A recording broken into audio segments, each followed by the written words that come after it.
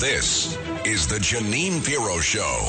Now, here's Judge Janine Pirro. Welcome back to the Judge Janine Tunnel to Towers Foundation Show. And joining us now is the founder and president of Wayne Black & Associates, Inc. For more than a decade, he was security advisor and PSD lead for former Secretary of Defense Donald Rumsfeld and the Rumsfeld Foundation. He's got a new book out. It's called School Insecurity.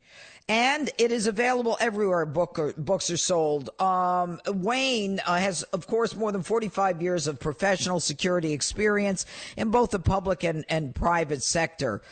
He routinely travels the country, folks, providing threat assessments and training for schools and houses of worship. He's had special threat assignments in the United States, Central Asia, Middle East, Africa, Europe, and South America. And he's also been a contractor for the Department of Homeland Security after the events of 9/11, where he supervised a classified red team conducting threat assessments at designated national security locations and events.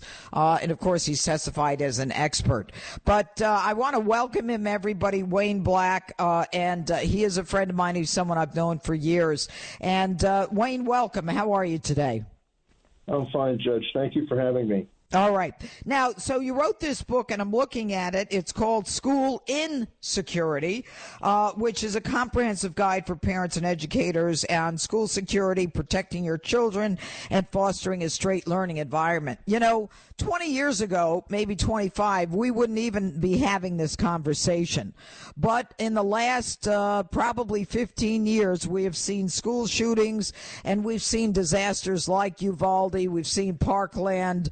And we've seen scenarios where, to the ordinary person, it looks like a lot of our schools aren't as safe and as hardened as they need to be. Talk to me. Well, Judge, I think it's largely political. You know, we keep having these things. And this was a labor of love for me, and it triggered me after I saw what was happening in Virginia. Remember when the parents got arrested for raising Cain at a school board about their kids being abused. Right. So, Loudoun County. That's right. So this book's really written for parents.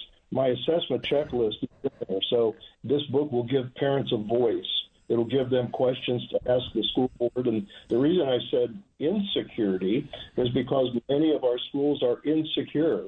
And if you look at the definition of that, it's liable to give way or break or be penetrated. So that's the reason I wrote the book. There are a bunch of reasons, Judge, for kids that kids get hurt in schools today, but there's not one good reason. So I say if it's predictable, it's preventable, and it just should not happen. We just have to stop. Okay, so but Wayne Black, tell me why schools are not hardened. I mean, does it all get down to the issue of, you know, we don't want metal detectors in schools, or we don't want school resource officers who are generally retired cops? Or is it that, you know, they're just inept at making sure the doors are locked? What is it? It's a number of things. Part of it has to do with normalcy bias. Our psychic doesn't allow us to think that somebody's really going to come in and shoot up our school. Part of it is false positives in security. And that is to say that something hasn't happened at our school, so we must be doing everything right. It's a combination of politics. I just talked to some people from Colorado who want to take officers away from schools and defund school resource officers. And then you have Texas and Florida that require armed police officers at every public school. And okay, so I'm going to stop you there, Wayne Black. Why in Colorado do they want to take is it the school resource officers? Yeah, they want to take them out. Yes, ma'am. Armed Why? I have no idea. It's the defund the police craziness, Judge. That's what. Are the parents good with that? What does a parent do in situations like this? I mean, are they aware of it? Can they go to the school board? I mean, you referenced Loudoun County, Virginia, which ended up getting Glenn Youngkin elected governor. But you know, how do families know what's even going on in the schools? Well, that's the whole purpose of the book. It gives parents a voice. They can ask. For example, they should ask, what's the budget for security? A lot of schools will say, well, we only have so much money. And then I ask them during investment, well, how much do you spend again sending teachers every year to Las Vegas for that convention? And by the way, what is a child's life worth? You want to talk dollars and budget? What's my child's life worth? So the answer to your question generally is, if the school doesn't protect my child, I'm moving. You only have this one child and one chance to save their life. I want them to come home from school every day, so I'm going to move to Florida, like many people are, or Texas, or someplace, or a private school where they absolutely protect my child.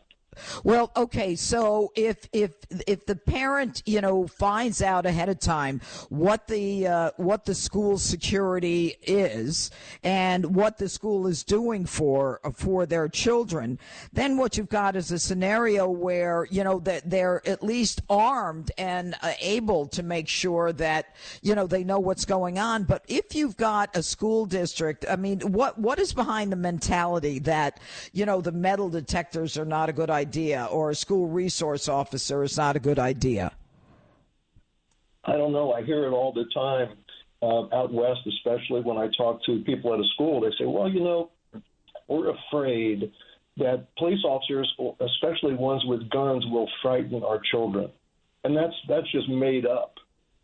That's just like, that's them. That's really not the children. But for those of us who, like Parkland is about 9 miles from here, Parkland and Uvalde, those people who have been through those things, if they could do it over again, I know exactly what they do. Yeah, but let's talk about, so, all right, Uvalde and Parkland. So they had school resource officers at Parkland. Am I correct with that? They had Broward Sheriff's deputies at Parkland, but they had no one at Uvalde. Okay, so let's talk about Parkland. So they had Broward Sheriff's deputies, but during the school day, were they assigned as school resource officers? Or did they just respond to a call for help?